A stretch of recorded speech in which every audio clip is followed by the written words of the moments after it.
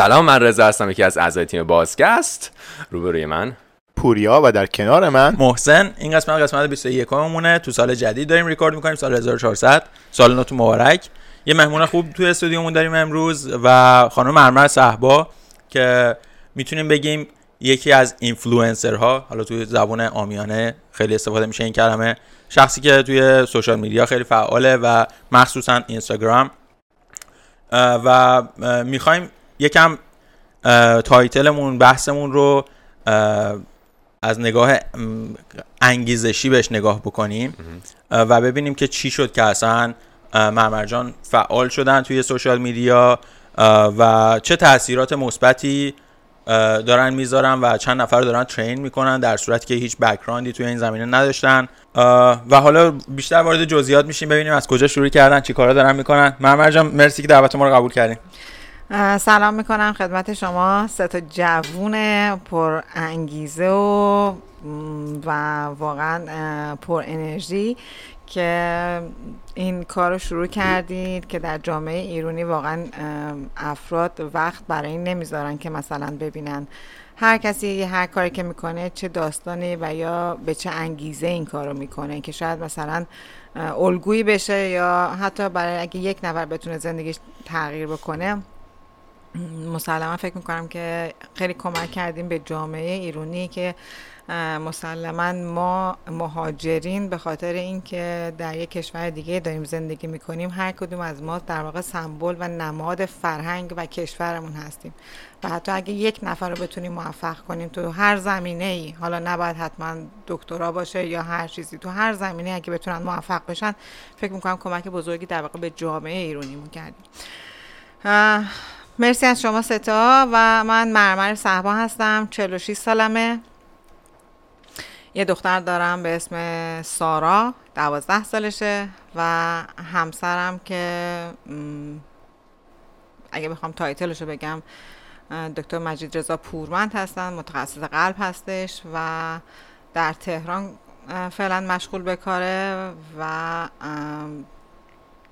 شما هم خودتون ونکوور هستید. ما فعلا ونکوور هستیم، ولی خب ایشون هم حتی میتونم بگم از آدمای خیلی فکر می‌کنم ما کلا خانوادگی اینطوری هستیم. شاید مثلا در سن 57 سالگی کمتر دکتر میاد امتحان بده، امتحانای سخت کانادا رو بده و از اون موقعیت مثلا چیزی که در ایران داره، به حال میدونیم پزشکا در ایران خیلی مثلا بهشون احترام میذارن و یه موقعیت اجتماعی خاصی دارن، بیاد همه اونا رو ول کنه و دوباره امتحان بده و اینجا بخواد بشه فامیلی فیزیشن مثلا. حالا این که قسمت خانوادگیم بود.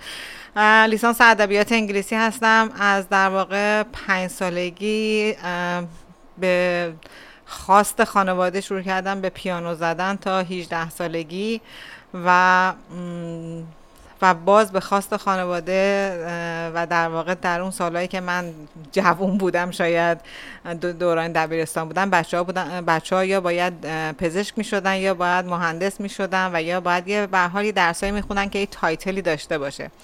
و اون زمان من یادم 15 سالم بود، مثلا به پدر مادرم با اینکه تحصیل کرده بودن، پدر من افسر اسکورت شاه بود، مادر من نرس بیمارستان رضا پهلوی بود، مثلا بهشون گفتم که بذارین من برم هنرستان موسیقی و گفتن نه. پدر من قبل از این که مثلا من بخوام از مدرسه بیام تموم بشه رفت یه داروخونه هم خرید و که من داروساز باید بشم و اینا، که من یادم انقدر اشتباه بود اون موقع این کاری که کردم. ولی یادم که من سر امتحان غیر پزشکیم نشستم نقاشی میکردم که قبول نشم و مثلا برم دنبال یه کار دیگه ای. یعنی اصلا در واقع نمیدونستم، حالا دارم با خودم میجنگم، به خودم مثلا شاید با آینده خودم، ولی خب به هر حال این اشتباهاتی بوده کردم. ولی خب به قول خانم ایران درودی هیچ موقع خودم رو سرزنش نمی کنم. شاید باید اون کارا رو نمی کردم که الان مثلا جایی نه که بگم جایی رسیدم، ولی از خودم و با خودم خوشحالم. خیلی عالی. ما یه چیزی که خیلی برامون جذاب بود و جالب بود، فرق داشت با بقیه، این بود که اینو میشه تو کاراکترتون تو سوشال میدیا، تو اینستاگرام دید که از کاری که میکنین لذت میبرین، از زندگی که دارین هپین یا خوشحالین. و این برای من جالب بود چون یکی از حالا صحبت‌های ما این قسمت راجع به همینه که خب خیلی‌ها تو سینای شما شاید اینجوری نباشه زندگیشون، شاید اینجوری فکر نکنن و بیشتر کسایی که فالوتون میکنن همین جوری یعنی دوست دارن که ببینن که او یکی هست. فکر میکنم البته اینو دوست دارم بدونم بشنوم از طرف شما که یکی این که من یه سوالی از خودتون دارم اینه که چرا آدما فالوتون میکنن فکر میکنین، و دو اینکه چی بود، حالا از یکم از یه تایملاینی رو بخوایم پیش ببریم، چی بود که از همون اول شما بیشتر سمت هنر رفتین و حالا الان به اینجا رسیدین و این کارو دارین انجام میدین؟ ببینین این که رفتم سمت هنر اصلا یه چیزی نبوده که مثلا برام تعیین شده باشه. یادمه مثلا خواهرم میرفت مدرسه، من نقاشیاشو میکشیدم. مثلا یه پروژه داشتش که اون موقع امام آمد مثلا از هواپیما پیاده داره میشه، مثلا من یه نقاشی مثلا به اندازه این تابلو که پشت سر شماست نقاشی کشیدم. مثلا خواهر من اون پروژه رو مثلا تو دبیرستان مثلا رفتش مثلا توی اون موقع ناحیه و اینا مثلا اول شد. اصلا این چیز دستم به نقاشی خوب میره، دستم شاید به چیزایی که به قول خواهرم چیزایی که به هنر دست باشه دستم خوب میره. یعنی مثلا اشتباهی رفتم اون مسیر رو. میگم اگه هنرستان موسیقی یا اصلا گرافیک خونده بودم یا هر چیزی شدم شاید یه نقاش موفقی بودم یا یه چیزی، ولی حالا اونا اصلا به کنار که مهم نیست. این که آدم ها چرا منو فالو میکنند اولش برای خودم جالب بود و یکی از دیالوگ‌هایی که باز مجبورم برگردم فالو بک کنم، فلش بک کنم به قدیم، این هستش که موقعی که می‌خواستم این سفر رو باز کنم در واقع باز مجبورم این صحبت رو بگم. همسرم گفتش که تو چی داری که فکر میکنی که میتونی مثلا صفحه باز کنی؟ گفتم که گفت من آدما یا باید خودشونو عرضه کنن، مثلا برقصن، چه میدونم لباس بپوشن، چه میدونم از این کارا بکنن، یعنی یه زنی تو سن و سال تو که مثلا هنر خاصی نداره، یا باید که مثلا یه هنری داشته باشن که تو مثلا پیانوت هم آن و آف زدی و ول کردی، حالا زیادم پشتش نمیشینم، الان هر از گاهی درش رو میکنم و میبندم. به حال فکر می‌کنی چی داری که میتونی یه صفحه داشته باشی که مثلا موفق باشی اینا؟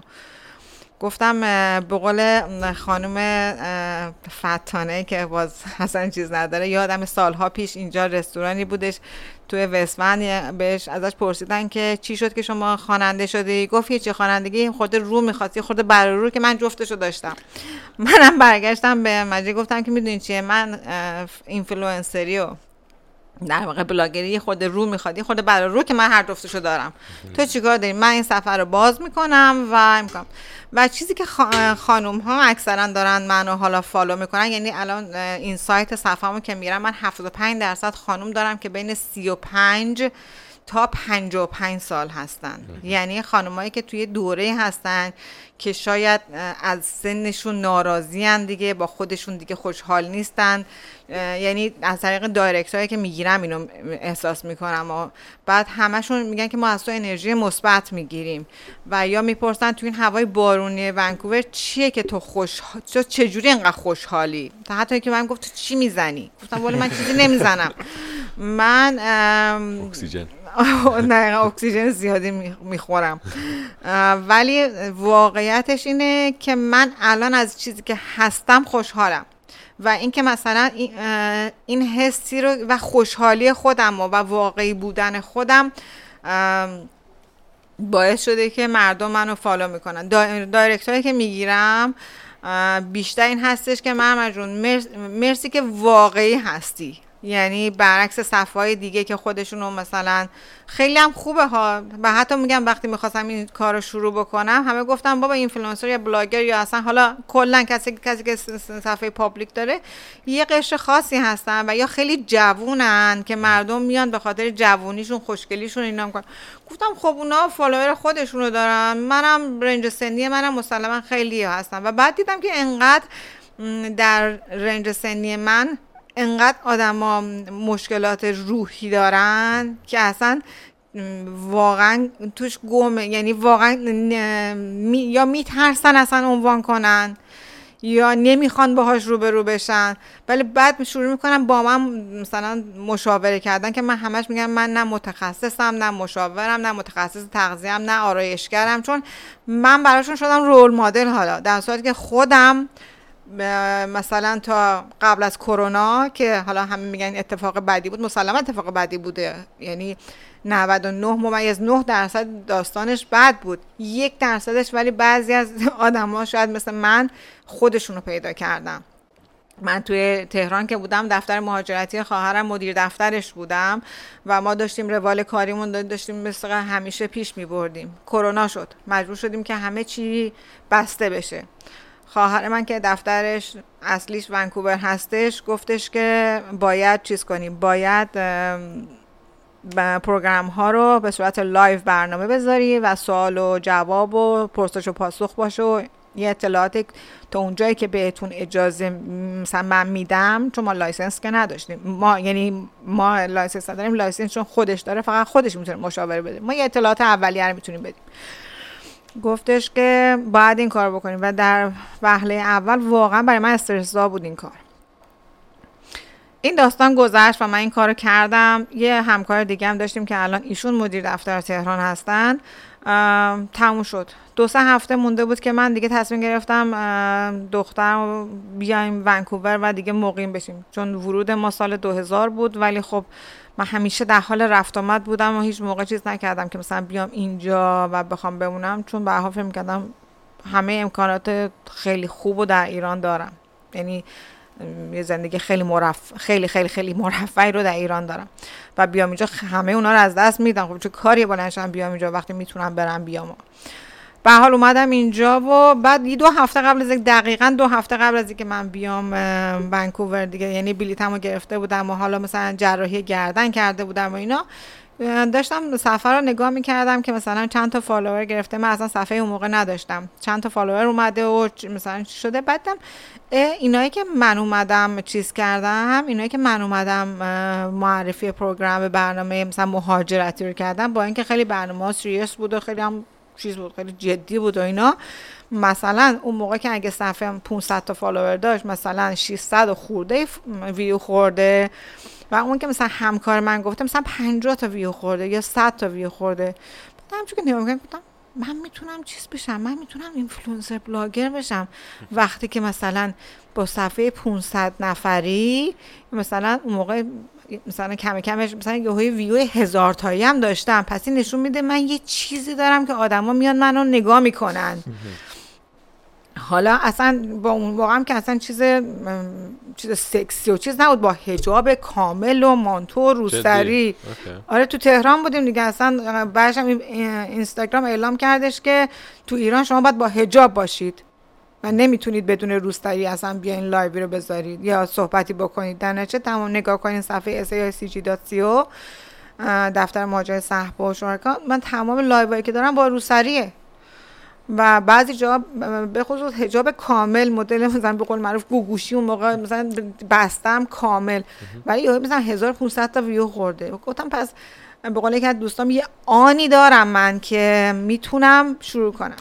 خلاصه من این 2 هفته با عکسای اولیه پیج رو نگاه کنیم، من گردنم بخیه داشته ولی میرفتم دنبال دیزاینرها که باهاشون عکس بگیرم، بتونم ازشون مثلا سفر رو شروع کنم. اومدم 2 هفته توی قرنطینه با شروع کردم از عکسای قدیمیم گذاشتم و بعد دیدم همجوری آدم داره میاد بدونه که من کاری کنم تبلیغ کنم. این شد که صفحه باز شد. خیلی هم جالب، خیلی هم عالی. مرسی که این داستان توضیح دادین. اولش یه جوری الان شنونده ها و بیننده ها متوجه شدن که از کجا، ولی چیزی که برای من جالبه اینه که گفتین از جون 2020 شروع کردین، یعنی کمتر از 1 سال میشه. بله. الان فالوورایی که دارین حدود 20000 نفرن. 20-1 کمش نکنید.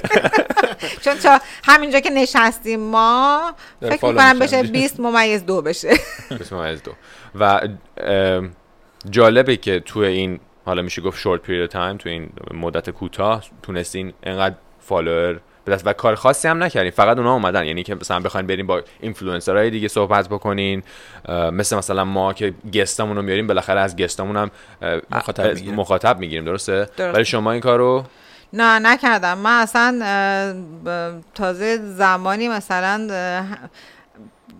از خودم شروع کردم. من خودم در واقع اعتماد به نفس رو نداشتم ولی از این که وقت دیدم که مثلا میرم، مثلا نشو دارم میگم، یعنی واقعیت ها، مثلا یه عینک رفتم دلار استور خریدم $2، عینک نزدیک بین، بعد مثلا اون موقع مثلا 2000 نفر فالوور داشتم، مثلا 20 تا دایرکت گرفتم اینو از کدوم دلار استور خریدی؟ گفتم مثلا یه آقایی حتی مثلا که اینجا مثلا فیت باکس فکر میکنم یه گفت سلام $2 کو؟ گفتم چی؟ گفت عینکه دیگه. گفتم آها بله خوب هسته. یعنی منو به اون $2 که رو سرم بود یا چشم بود، یعنی هر چیز کوچیک احساس کردم از من به چشم میاد. خب من یه سوالی که از شما داشتم اینه که مثلا من توی اینستاگرام 1.5 سال پیش بود که یه روز صبح بلند شدم، دوستم گفتم به دوستم پرسیدم که من دوست دارم امروز یه کاری انجام بدم که آنکافته بودم، یعنی اصلا راحت نیستم انجام بدم. بعد فکر کرد یکم، بعد بهم گفتش که برو ویدیو از خود بگی بذار تو اینستاگرام. اولین بارم هم بود، فکر می‌کنم 20 بار اون ویدیو رو گرفتم ولی گذاشتم، آخرش هم خیلی داغون شد ویدیوه ولی گذاشتم. از اون موقع به بعد دیگه اون میگن چی میگن؟ قبه شکست و ریخت میگن ریخت و خیلی برای من راحت تر شد که دیگه استوری بذارم خودم نشون بدم. اون برای شما کی بود؟ همون ویدیویی که گفتیم بود؟ نه من تا مثلا تا 5-6 شاید 10 تا لایوی که داشتم همچنان استرسشو داشتم. موقعی که میخواستم باز بیام رفتم برای صفحم پیش یه آقایی که گفتم که من میخوام که شما صفحه‌مو در واقع مدیریت کنی و مثلا عکس بذاری، کار منو بکنی. اسمش واقعا الان یادم رفته. گفت من ماهی 17 میلیون ازتون میگیرم. گفتم 17 میلیون برای من. اول منم که هیجان جو منو گرفته بود و هیجانی باشه اصلا مهم نیست و اینا من میدم و اینا. بعد اومدم خونه مجبور گفت تو ما 17 میلیون میخوای به طرف بدی که نیست اینجا، میخواد تو رو چیکار کنه؟ مثلا عکس ویرچوالی تو بذاره تو صفحه، چیکار میخواد برای تو بکنه؟ گفتم نه این آقای خیلی کارش درسته و اینا. گفت خلاصه دردسرتون ندم، با چند نفر صحبت کردم، گفتم خانم خیلی زیاده ما 17 میلیونی که تو اصلا تو این کشور نیستی. گفتم اوکی راست میگن حتما دیگه. اومدم این که بخوام حساب کنم که از کی اینطوری شد، از زمانی که احساس کردم من همین که هستم انگار خیلی خوبم. البته اینا بهتون بگم مثلا الان تو این دور زمانه‌ای که با توجه به این سوشال مدیا چه میدونم 1000 تا جاهای اطلاع رسانی هست، تمام خانوما اکثرشون هم خوشگلن ماشاءالله، هم خوشگلن هم خوشتیپن. اصلا مامان 40 ساله الان شما بخواین حساب بکنی، اصلا 46 ساله هم نمیگم، مامان 40 ساله الان با مامان 40 ساله زمان من، مامان من که 40 سالش بود، عکس‌ها رو بخواین مقایسه کنین اصلا نمیتونین با هم بگین این مامان بوده این میشه مادر بزرگ. من میشم مثلا یه به عنوان مادر میشم یه دختر جوان. مامان من واقعا مادر بود در سن 40 سالگی، طرز لباس پوشیدنش، طرز میکاپش، طرز اصلا همه چیزش. الان شما واقعا مادر دختر شاید نتونین تشخیص بدی کدوم مادر. مادر رو ببین دختر رو بگیر. الان دختر رو ببین مادر رو بگیر. الان من یه جوری شده که من دختر رو ببینی مادر رو بگیری، یعنی ببینی مثلا تربیت دختر اگه خوب بوده یعنی مامانه خوبه. گود پوینت. اگه دختر قانون به اینا نشون میده مامانش هم خوبه، پس مامانو بگیرین. جالب. پس میشه گفت دیگه رفتین تو آره من از این زمانی که اومدم شروع کردم استوری گذاشتن از خودم و انگار با دوربین راحت شدم. یعنی احساس نمی‌کنم که دارم با دوربین حرف میزنم، احساس می‌کنم مثلا دارم با خودم بلند حرف میزنم. این الان این حس دارم. یعنی وقتی که صبح بلند میشم اینا مثلا میگم سلام صبح بخیر، و بعد اصلا برام مهم نیست که حتما همه چیزم پرفکت باشه، چون تا زمانی که شما فکر کنین همه چی باید پرفکت باشه تا بخواین کاری انجام بدین، هرگز اون کار انجام نمیشه، چون هیچ وقت همه چی پرفکت نیست. همیشه همه چی آماده نیستش. میدونین چیه؟ اگه من فکر کنم که مثلا من باید حتما مثلا یه ماشین واوی داشته باشم، یه خونه واوی داشته باشم، یه چیزای اتفاقایی داشته باشم که بخوام مثلا خیلی خوب باشم که به چشم بیام، اونا ممکنه زمان ببره یا اصلا هرگز انجام نشه. من از اینکه بتونی یه آدم معمولی، اینکه خب بتونی معمولی کار ندارم، اینکه بتونی آدم خودش باشه، این خیلی سخته که آدم ها از خود بودن خودشون میترسن و نمیخوان باهاش مواجه بشن، میخوان همه چی مثلا اگه میخوان برن اشتنا کنن میخوان هوا خوب باشه، آفتاب باشه. اصلا چرا اینو بگم؟ یه مثال دیگه، ما تهران که میخواستیم بریم اسکی، باید هوا آفتاب بود، برف پودر بود، جاده باز بود، نمیدونم 1000 تا فاکتور بود. من هفته پیش رفتم ویسلر تو برفی که محال بود توی تهران برم اسکی، برم بالا، تو هوای سردی که محال بود اون روز اسکی کنم، رفتم اسکی کردم، ویسلر تو جاده رفتم و فکر کردم که نگاه کن تو ایران که هستیم انگار همه چی اون باید پرفکت باشه تا بریم، ولی اینجا نه، چون اون پوله رو شاید دادیم، $200 پول پس دادیم رفتیم تو بارون، برف، بارون، سنگ هم انگار بباره میریم بالا اسکی میکنیم. به هر حال منظورم این که همیشه نباید همه چی، چون اون زمان هیچ موقع نمیاد و خیلی میترسن از این داستان. ممر جان چقدر سرکوب شد این هیجان، اون دید مثبت، چقدر کامنت منفی گرفتین؟ حالا چه از نزدیکانتون، مطمئنم که وقتی که 20,000 نفر فالوور دارین شک ندارم که کامنت ممکنه ناجور بگیرین، به قول خودتون حالا یکی گفته بود چی میزنی، ممکنه خیلی بدتر از اینا بگیرین. چی شد که اون انرژی رو هنوز دارین بالا نگه میدارین؟ و اول هم راجع به عموم بگید، همین که اگر سرکوب شده از طرف اطرافیان نزدیکان. از طرف اطرافیان موقعی میخواستم شروع کنم، در واقع من معاشر زیاد دارم، آدم زیاد میشناسم، کانکشنم خیلی زیاده. یعنی مثلا باز بخوام فلش بک بزنم برم به عقب، موقعی که تهران یه رستوران هست به اسم یاس که خیلی معروفه، شاید پاتوقه مثلا به قول شما ما میان سال هاست، جمعه ها که میشه همه مثلا بچه معروف ها، آدم های معروف و حالا چه به پول چه به هنر چه به هر کسی، به هر چیزی که معروفه، جمعه ظهر نهار یاسن. خب تبلیغشون هم شد دیگه. آره تبلیغشون هم شد دقیقا. و یکی از مشکلاتی که مثلا همسر من با من داشت این بودش که من واقعا بهتون میگم هر 3 دقیقه بالا میشونم گفتم سلام علیکم، سلام علیکم، خوب هستی، یک کله تکون میدم، مثلا مجموع تو چرا این همه آدم میشناسی؟ و حالا منظورم که من معاشرم زیاده، ولی موقع دوستم شاید 3-4 نفر. موقعی که میخواستم این کار رو شروع کنم، 2 تا از دوستان برگشتن گفتن که آره حتما این کارو بکن، چرا که نه، چون یکیشون بزرگ شده جنوب فرانسه است و اصلا منتالی اصلا فکرش فرانسویه، به خاطر همین برگشت میگم آره حتما، الان داره به من کمک میکنه تو جواب دایرکتا. و اصلا براش خیلی هم این کار هیجان انگیز بود که یه نفر تو سن من مثلا داره این کار انجام میده. ولی 2-3 نفرم که دیگه بودن گفتن که آخه مرمر کیم تو رو فالو کنه، آخه چی آخه داری تو؟ گفتم اینجا رو دارم، چیکار دارین چی دارم؟ حالا یه اتفاقی نمیفته، پولی بابتش نمیدم که یا موفق میشم میرم جلو یا که اصلا هم هیچ اتفاقی نمیفته.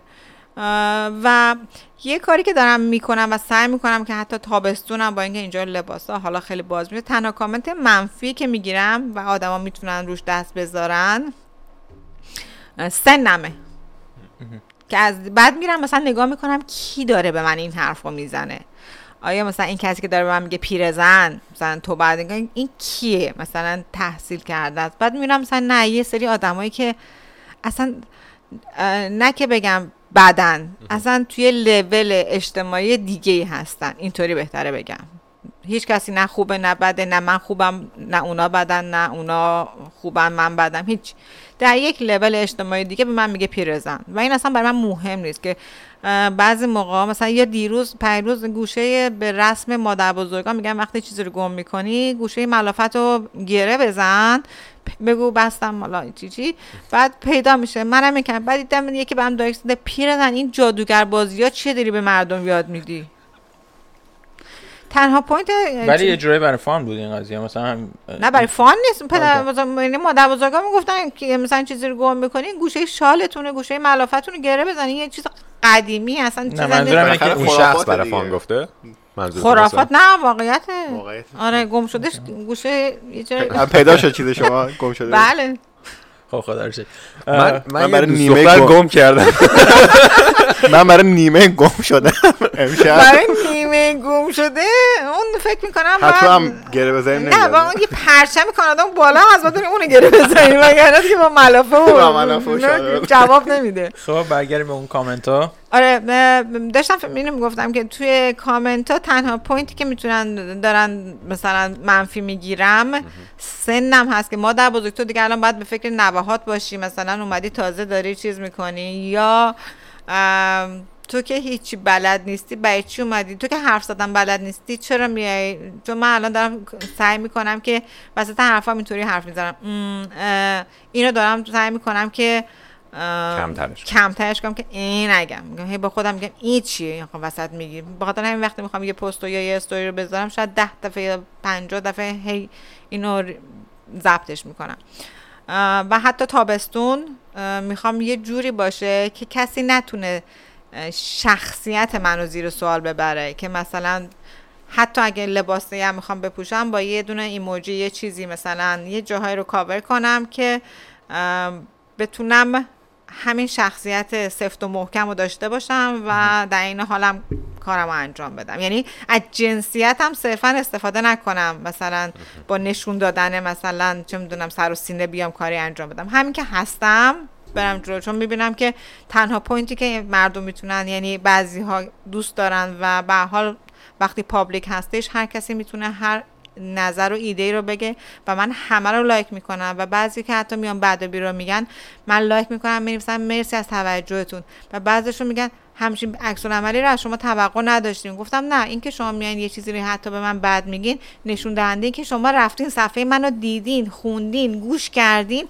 حالا اومدین، پس نشون دهنده توجه شماست. من اینو به مثبت نگاه میکنم، من مرسی و بعد همونا میان فالو میکنن منو و میگن ببخشید. مثلا البته میتونم بهتون بگم شاید 10% این اتفاق میفته که مثلا بیان بگن ببخشید مثلا ما اشتباه فکر کردیم راجع به شما. و این تأثیری پس نمیذاره با توجه به این نگاهی که گفتین، تأثیر نمیذاره که اون انرژی لولتون رو بیاره پایین؟ من اصلا نه، من اولا که تمام دایرکت ها و تمام کامنت ها رو میخونم و حداقل اگه جواب ندم لایک میکنم و بارها گفتم این احترام به مخاطبم هستش که وقت میذاره برای صفحه و نگاه میکنه، ولی نه اصلا فکر نمیکنم راجبش. یه چیزی که من تو بیزنس یاد گرفتم در این مورد که حالا کامنت ها و نظرات منفی گرفته میشه اینه که اشخاصی که این نظرات رو میدن یا گاردی میگیرن در مقابل اون کاری که داری میکنی صرفاً به این معنی نیستش که میخوان تو رو نقد بکنن یا میخوان به پیشرفت تو کمک کنن دارن اون نظر رو میدن. اینه که خودشون رو میذارن جای تو و نگاه میکنن اون کاری که داری تو میکنی و آیا خودشون میتونن انجام بدن یا نه. اگر که نمیتونستن اون موقع میان میگن نکنی این کارو.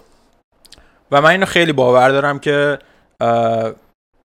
این نظر منفیه در از اون طرف خودشو داره نگاه میکنه که آیا من این کارو میکنم یا نه. اگر نمیکنم برم پس بگم تو هم نکن.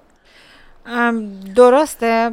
و باز در روانشناسی حالا خیلی جمله چیزی هم هستش گفته شده که آدم ها به اندازه کمبودها و یا رنج هایی که دیدن همدیگر رو آزار میدن. اگه شما میگم به خاطر همین وقتی کسی برای من کامنت بد مینویسه یا مثلا فوش تا من نداشتم جز این که میگم پیرزن تو بعد این داستانا، میرم اون فایل اون شخص رو نگاه میکنم ببینم آیا یه شخص مثلا های ایژوکیشن مثلا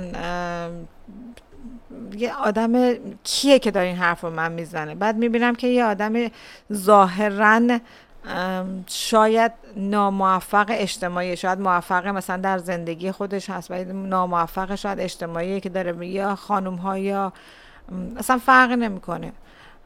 به خاطر همین اصلا برای من تأثیری نداره. رایی معمولا مثلا خود من بخوام بگم چیزی که تو همین بحثی گفتی اینه که من هر موقع یه دوستم میاد به من میگه که آقا من میخوام این کار رو انجام بدم، یه جورایی unconsciously ناخودآگاه من میگم اگه من بودم این کار 100% میتونستم انجام، بعد سریع بهش میگم آره برو انجام بده. ولی خیلی ها هم چیزی که مثلا محسن گفت، خیلی اینجوریان که خب خودشون اونقدر توانایی تو خودشون نمیبینن، بعد شما میایین میگی مثلا من میخوام برم اینستاگرام پست بذارم، میخوام اینفلوئنسر بشن، به خودشون شاید unconsciously شاید ناخودآگاه فکر میکنن که خب من اگر این کارو میکردم آیا موفق میشدم، پس نه من نمیشم، پس اونم نمیشه، دوست من نمیشه. اون قسمت حسادت یا رقابت، یعنی فاصلهشون خیلی کمه، حسادت و رقابت به نظرم. یعنی به اندازه وفاداری و خیانت که میگم مثلا یه اپسیلون فاصله دارن، رقابت و حسادت هم یه اپسیلون واقعا با هم فاصله دارن. به خاطر همین نمیتونی تشخیص بدی واقعا اون کسی که داری ازش مشاوره یا با نظرسنجی میکنی داره از روی قلبی یا با یه انرژی خوب داره بهت میگه، یا از روی رقابت، یا از روی حسادت، یا از روی دوستیشه. به خاطر همین واقعا سخته که بخواین اینو، خیلی آدم حتی به خواهر برادرش هم ممکنه نتونه اون حس واقعی رو که مثلا میخواد ازشون بگیره. ولی من صرفا اصلا انرژیمو روی چیز نمیذارم، چون انرژی من، یعنی نگاه من روی این نیستش که حالا کی میاد چی میگه. چون ما مثلا جنیفر لوپز هم مثلا که یه سلبریتی معروفه، یا چه میدونم دیوید بکام، همه اینا که اصلا من توشون گمم، برین اگه کامنتاشون رو بخونین 1000 تا بد و بیرا توشون هم مگه از موفقیت اون شخص مگه چیزی کم میکنه؟ نه. اگه قرار بود اون شخص میخواست به اون کامنت ها تأثیری بذاره که نمیتونست مثلا دیوید بکام بشه یا مثلا جیلو بشه، یا مثلا برام اثری نداره، یعنی واقعا تأثیر نداره. شما تو صحبتاتون گفتین که مثلا دوران کودکی خودتون و حتی باز هم الان خیلی نهی شدین، خیلی ساپرس شدین که مثلا گفتن این کار نمیتونی بکنی، باید مثلا برین پزشک بشین، باید دندون پزشک، باید داروساز بشین. خیلی این اتفاق واسهتون افتاده که ساپرس شدین. الان هم یه دختر 12 ساله دارید. بله دقیقاً. نگاهتون به دخترتون چه جوریه که اگه مثلا بگه من میخوام برم فلان کار بشم، شاید مثلا در سطح اجتماعی شما نباشه، ساپورتش میکنین یا نه مثلا شما هم سعی میکنین که اون یک چارچوبی براش بذارین، بگی مثلا حتما مثلا باید بری دانشگاه، بری مثلا پزشک بشی؟ چه جوری؟ نه تا زمانی که نخواد استریپر بشه من مشکل اومدیم خاص استریپر بشه، زندگی خودشه.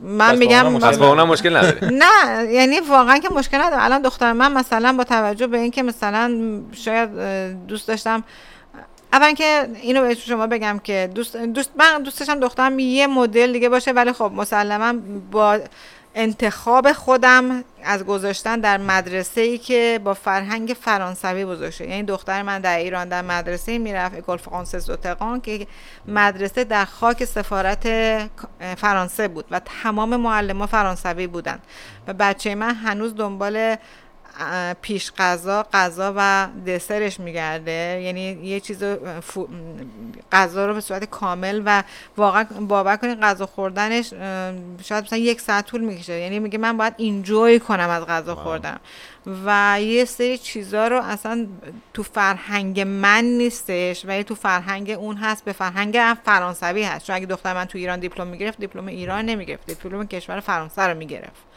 میدونین الان میگه من میخوام خواننده بشم، فلان گیر داده من میخوام خواننده بشم. خودش هم میبینم میگه من میخوام خواننده بشم، منم میگم منتها هر چی که میخوای بشی بهترینشو بشو. میخوای خواننده بشی بهترینشو، حتی استریپر میخوای بشی بهترینشو بشو. میخوای چه میدونم خواننده، میخوای آشپز، میخوای هر چی که میخوای توش بشی بهترینشو بشو. به خاطر همین من با توجه به تجربه‌ای که خودم داشتم، چون شاید اگه مثلا پدر مادر من میگم با این که قشر تحصیل کرده اون زمان بودن، ولی شاید پدر مادرها به خاطر این که به آرزوهای نرسیده خودشون، بچه هاشون رو میان در واقع میخوان که بشن و تمام نکرده های خودشون و نشده های خودشون رو میخوان در بچه هاشون اجرا کنن. من تهران مثلا بچه ها رو میبردن از مدرسه، مامانا بچه ها رو میبرد کلاس فرانسه، کلاس مثلا فرانسه که میخوندش، حالا کلاس فرانسه اضافه، کلاس انگلیسی، کلاس تنیس، کلاس لاب لاب لاب لاب لاب. بعد میگفتم چرا این همه کلاس؟ میگفت نه بعد اینا رو یاد بگیره اینا. بعد میگفتم که دلیل نداره. مثلا منم برای دخترم کردم، بردمش کلاس آواز میخواست بره، 6 ماه بردمش، بعد دیدم که تمرین نمیکنه. گفتم سارا جان میدونی هر موقع بزرگ شدی الان به نظرم تو میخوای خواننده بشی ولی هیچ تلاشی براش نمیکنی. معلم پیانو گرفتم، گفتم چون خودم مثلا بلدم بذار اینم بلد باشه. 2 سال باهاش کنار اومدم، دیدم نه تمرین نمیکنه. گفتم نه، قراره همه چی بلد باشن. 2-3 تا چیزه که مثلا یکی اسکی کردن، یکی شنا، یکی دوچرخه سواری کافیه. یه چیزی که من حالا یه شخص خارجی هست که من فالو میکنم، خیلی حرف جالبی میزنه. یکی از حرفاش اینه که ما همیشه اینجوری به این قضیه نگاه میکنیم که ما داریم مثلا وقتی که شما میرین مثلا دختر خانمتون میره یه پرکتیسی، حالا والیبالی، بسکتبالی، هر جایی که میره، شما همیشه تو کل اون دخترایی که اونجا هستن فقط دختر خودتون رو میبینین و میبینین که داره چیکار میکنه، همش پی اتنشن میکنین به اون. درسته؟ این نرماله. من اینو مثلا میدونم مادر پدرم وقتی که من میرفتم بسکتبال، مثلا تو کوچیکترین کارایی هم که میکردم، حتی توپ دست من نبود، منو میدیدن بیشتر، یعنی استندارد میکردم تا کسای دیگه، چون من طبیعیه. خب درسته. آره ولی من مثلا کسای دیگه هم نگاه میکنم. همین دیشب داشتم به سارا میگفتم که یه دونه فیلم اسکی داشتم نگاه میکردیم با هم. گفتم سارا ببین وقتی میگم بدن بالا تنتو تکون نده، ببین الان چجوری اسکی میکنه ولی تو داری اسکی میکنی. البته این کار شاید درستی نباشه مقایسه کردن، شاید سارا تو لول خودش داره مثلا از سخت‌ترین پیست ویسلر میاد پایین که خب شاید تو سنش نباشه، ولی اصولا زیر ذره بین بردن شاید هستش. نمیدونم پوینتتون از این سوال چی بود؟ همون میخواستم بگم که ما همیشه، حالا مثلا اگه من پدر باشم، بچه‌م همیشه استندارد میکنه هر جا که میبینمش، یعنی هر جا که داره بازی میکنه، حالا پلی میکنه، همیشه اونو بیشتر میبینم، کاراشو میبینم، آنالایز میکنم، حالا هر چی که هست. ولی برعکسش هم درسته که الان اینجوری شده، نسل جدید اینجوری شده که اونا انقدر اسمارتن، بچه‌ها انقدر اسمارتن، پدر مادراشون رو میبینن. یعنی من وقتی که به سن 13-14 رسیدم فهمیدم بابام کیه، یعنی فهمیدم چی کار است، فهمیدم مامانم چی کار است، فهمیدم که اون چیزی که از من میخوان خودشون نگرفتن، به خاطر همین از من میخوان، به خاطر همین کاملا هر چی که اونا میگفتم و من انجام نمیدادم، چون میخواستم راه خودمو برم. اینم الان دقیقاً همین جوریه. یعنی من فکر میکنم که انقدر دختر پسرها اسمارت شدن نسل جدید که اونا میفهمن که at one point از یه سنی میفهمن که او مامان من اون چیزی که من فکر میکردم نیست یا هست. و اونجاست که بعد حالا من اینو دوستم از لحاظ شما بدونم که آیا فکر میکنید شما رول مدلین برای دخترتون و یا حالا اگه نه یا آره برای کسی دیگه رول مدل هستین نیستین؟ نه من برای دخترم رول مدل نیستم. دخترم تا حدودی سلیقه لباس پوشیدنی منو قبول داره، شاید به خاطر سنشه. من برای دخترم نمیتونم رول مدل شم، چون خیلی از من ایراد میگیره که مثلا مامی این اینستاگرام تو اینطوری نباید باشه، این باید اینطوری، این اصلا پروفشنال نیست. و مثلا من شاید برای اون یه آدمیم که اصلا حتی نباید اینستاگرام داشته باشه شاید به نظرش، مثلا تو این سن، میدونین؟ ولی برای هم سن و سال یا هم دوره‌های خودم که حالا یه قسمت کمی که خب خودشون خیلی خوبن ولی یه قسمتی هم هستن به هر حال یه سری اطلاعات ندارن، شاید برای اون رول مدل که این موضوع اصلی ما بود که شما رول مدل میتونین بشین یا کسایی که تو هم سن سال شما هستن که زندگیشون یه جوری روزمره، یا خودمون بخوایم بگیم اینجوریه که کسایی که هم سن سال شما هم صبح بلند میشن، یه سری کارهای روتین توی خونه انجام میدن و بعد حالا میرن، حالا اگر اینستاگرام گوشی داشته باشن میرن اینستاگرام و حالا چک اوت میکنن، همینجا رو میبینن و اینا، و مثلا میان پیج شما رو میبینن اگر فالوورتون باشن. بعد تمام میشه دیگه، حالا سلام علیکی با همسر و خانواده چه خبر و اینا، یه کچاپ روزانه میکنن، یعنی یه سه خیلی روزمره و یک جوره، یک دسته همیشه، و شب میخوابن. همین جوری هی ریپیت میشه. ولی تو لایف استایل شما اینجوری نیست. من میخوام بدونم که چرا این فرق هست و چی فکر میکنین راجع به این و اصلا چه جوریه فکر میکنین که اونایی که اونجوری ان آیا هپی ان آیا هپی نیستن، کلا نظرتون چیه؟ یه چیزی من قبلش میتونم بگم اینجا اضافه کنم.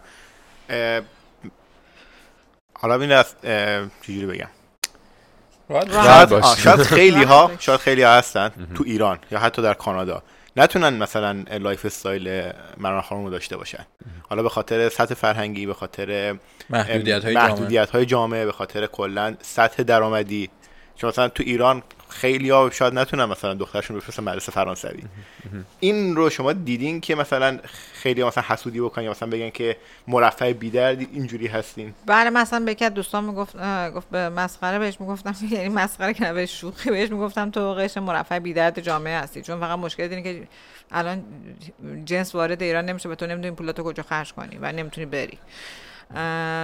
اصولاً که این صحبتایی که شما همه دارین میگین درسته، مخصوصا مثلا رضا جان میگفتش که خانوما تو سن من وقتی بلند میشن یک روتینی دارن که انگار بلند شن بچه، منم این کارا رو میکنم، نه که نکنم، منم صبح بلند میشم دخترم میبرم مدرسه، من که از خانواده رویال فامیلی لندن نیستم که، منم صبح بلند میشم اگه قرار باشه غذا برای دخترم بذارم غذاشو میذارم، لانچ باکسشو آماده میکنم، چه میدونم کاراشو میکنم، که همون که یه سری کارا رو ایران نمیکردم که اینجا میکنم. یعنی ایران اگه من این کارو شروع میکردم به نظرم خیلی موفق تر بودم، چون از طریق کانکشن ها و یا از طریق مثلا امکاناتی که داشتم. حالا بگذریم، خانم‌ها تو سن من، این که من براشون اصلا جالب هستم این هستش که در سن من چقدر من انرژی دارم. البته برای خودم هم خیلی جالبه ها، ولی چیزی که باز مثلا اینجا خودم میدونم چرا انرژی دارم، برای اینکه من از کاری که دارم میکنم دارم لذت میبرم. یعنی از این که میرم دنبال سوژه بگردم، من که مثلا یه جا دعوا میشه اینقدر برام جالبه برم دعوای کی داره کیو میزنه، مثلا یا رو مثلا کشت یا مثلا چاقو، یه چیز عجیب غریبی. نمیدونم شاید کودک درون من نه تنها بزرگ نشده بلکه هنوز دایپر داره مثلا، نمیدونم چیه، ولی اینکه احساس میکنم اگه اونطوری زندگی کنم مثل آدمیه که مرده است. یعنی خط اون مانیتور بالا سر بیمارش داره میگه بی مثلا یه چیز اینه و برام یه خورده بی‌معنیه. من خودم این یه انرژی، منم انرژی دارم، اون انرژی هست. دلیل من خودم رفتم یه تستی دادم MMPI فکر میکنم اسمش MMPI 2650 تا سواله که اون فیگرات میکنه که چیه پرسونالیتی در میاره، که واسه من یه رادارش زده بود بالا که سوخت رادار که مثلا انرژی زیادی داری. بعد اون مشاوری که به من از این کارو با هم دیگه انجام داد من گفتش که 2 تا کار میتونی بکنی، اگه این انرژی رو بذاری تو کار بد خیلی میتونی خوب بشی تو کار بده. حالا مثلا بری مثلا چون مواد پخش کنی و اینا فوق العاده میشی، گنگستر خوب میشی. مثلا در تو کار بد خیلی خلافکار خیلی خوب میشی. بعد حالا تبلیغ خوبی برای خودتون نبود ولی اگه بذاری توی کار خوب خیلی میتونی موفق بشی. اون انرژیه.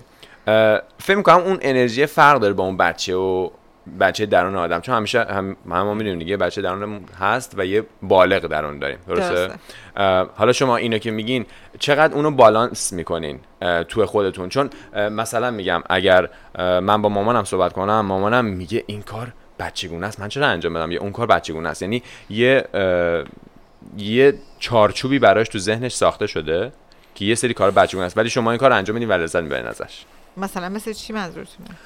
بچگونه است مثل چی؟ نه که حالا بچگونه باشه، ولی حالا چجوری بگم، جلفه یا مثلا جلف. نه راحت حرف بزنید. راحت. دوست دارم صبح که بلند میشم خودم میخوام از خونه برم بیرون از خودم خوشم بیاد. ولی یک زن شاید 50 ساله تو فکر اینه که مثلا به شوهرش غذا چی بده، به بچهش غذا چی بده، بچهش اینا رو منم میکنم و بچه‌م پروتئینش خورده باشه، ویتامینش خورده باشه، حتما مثلا یه میل مثلا چه میدونم گوشت و مرغش خورده باشه، ولی دغدغه فکریم نیست. بیشتر حالا نمیشه اینجوری نمیشه گفتش که خود محورین، نه، ولی خودتون رو اول میبینین، میشه گفت اینو، یعنی خودتون مهمین، خودتون رو مهم میبینین، مثل بقیه خانم‌های دیگه. شما فکر نمی‌کنم 40 سالم تموم شد دیگه زندگی تموم شد. همون اینجا یه لحظه یکی از بهش میگن تکنیکال دیفیکالتی داشتیم، چی میشه فارسی؟ مشکل فنی داشتیم. راجع به این داشتیم صحبت میکردیم که خیلی از خانوما اینجوریه که همین روتینشون روزمره است و اینا و خودشون رو یادشون رفته انگار. و چیزی که همین الان با هم دیگه حالا تو این مشکل فنی گفتین این بود که شما چجوری میبینین، این چجوری نگاه میکنین، صبح که بلند میشین به چی فکر میکنین؟ اینو اولا که من شب که میخوام بخوابم فکر میکنم که فردا چی میخوام بپوشم، یعنی اینکه صبح بلند میشم و لباسمو عوض میکنم، اینکه خودم با خودم حالم خوب باشه بزرگترین برام فکر صبحمه در واقع. قبل از اینکه به فکر مثلا غذای آماده کردن غذای بچه‌م باشم، شبش خب مثلا میدونم حالا برای بچه‌م چی میخوام بزنم، ولی شبش فکر میکنم که من فردا صبح بلند میشم، یعنی خودم دوست دارم. میدونی چی میگم؟ اول خودم با خودم خوشحالم، خودم برای خودم ارزش قائلم. خانم‌ها به یه سنی که میرسن، مخصوصا اگه خانه دار باشن و بچه دار باشن، حالا مجردی که داستانشون جداست، ولی خانمایی که تو سن من هستن به فکرن که بچهشون خوب بخوره، خوب بپوشه، خوب بگرده و اونا رو هم میکنم، ولی در کنارش خودم هم دوست دارم. من مثلا برای بچم یه لباس اسکی مثلا میگم خوب مثلا میخرم، ولی خودم برای خودم میگم نه من باید فلان مثلا دارم میگم، اصلا نمیخوام چیز کنم الان چون حرف اسکی شد مثلا دارم میگم، ولی من خودم باید فلان برند رو بپوشم. خب و حتی اینو به بچه‌م میگم که سارا تو پول مثلا میری دلار سو پول آتاشخال نده، این پولا رو جمع کن، یعنی میخوام استاندارد در واقع بچه‌مو ببرم بالا که پس فردا بچه من مثلا به یه دونه چی بگم که خیلی هم مادی نباشه، به هر چیز چیپی خودش رو راضی نکنه. وقتی بچه من بدون مادرش مثلا فلان چیز رو استفاده میکنه، اصلا نه اسم این برم فلان، مثلا استفاده از مثلا شلوارش از فلان مثلا دارم میگم و چی بگم که غیر مادی باشه، مثلا بهش میگم میخوای بری دانشگاه برو هاروارد، خب میخوام بهش بگم بره هاروارد که بلکه مثلا بره UCLA یا مثلا بره UFT، میخوام همیشه تو استانداردهای ذهنیشو بالا نگه دارم. وقتی اونو بالا نگه دارم به تبع همه چی استاندارداش میره بالا. میدونی چی میگم؟ و خودش از خودش توقعش میره بالا که بعد بهترین خودشو باشه. شما خودتون استاندارد ذهنتون؟ ببین من توی استاندارد ذهنی خودم یه چیزی بود که توی دورانی ما بچهای جنگ ایران بودیم، مسلما خیلی از اتفاقاتی رو که نباید میدیدیم مثلا دیدیم، داشتیم صحبت میکردیم مثلا بوق آژیر حمله هوایی میگفتیم 1 2 مثلا 4 تا زد، خب دیگه تموم شد. ما بچهای اون دوران هستیم، به خاطر همین خیلی از نکرده هامون الان میخوایم رو بچه‌هامون انجام بدیم، چون دوران جوانی داشتیم که همه چی سرکوب شد، همه بودیم بمباران شد در واقع، و اون بمبارانای اون زمان شد نسل مایی که گم شده ایم. سوالی که من دارم اینه که الان هدف چیه دقیقاً از این اینفلوئنسر بودن، این گسترش شبکه مجازی به خصوص اینستاگرام؟ هدف بیزینسی دارین؟ هدف اجتماعی دارین؟ چیه دقیقاً هدف؟ ببین اگه بخوام در واقع صحبتمون رو رپاپ کنیم که این واقعا هدف اصلی این داستان چیه، خب با توجه به اینکه آدم در کانادا داریم زندگی میکنیم و هر کسی حتی بیل گیتس هم به دنبال درآمدزایی هستش، نمیتونه بگه که من چون بیل گیتس هم دیگه پول نمیخوام، درسته؟ اونم بلند میشه هر روز فعالیتش رو میکنه. دوست دارم که از کنارش بیزینس بکنم، از اون طرفم دارم سعی میکنم که به خانوم های همسن و سال خودم بگم زندگی فقط نیست که شما بلند شین صبح یه پلویی بپزین برین دنبال بچه‌تون و شب شوهرتون بیاد بخوابید و این روزمره هی تکرار بشه.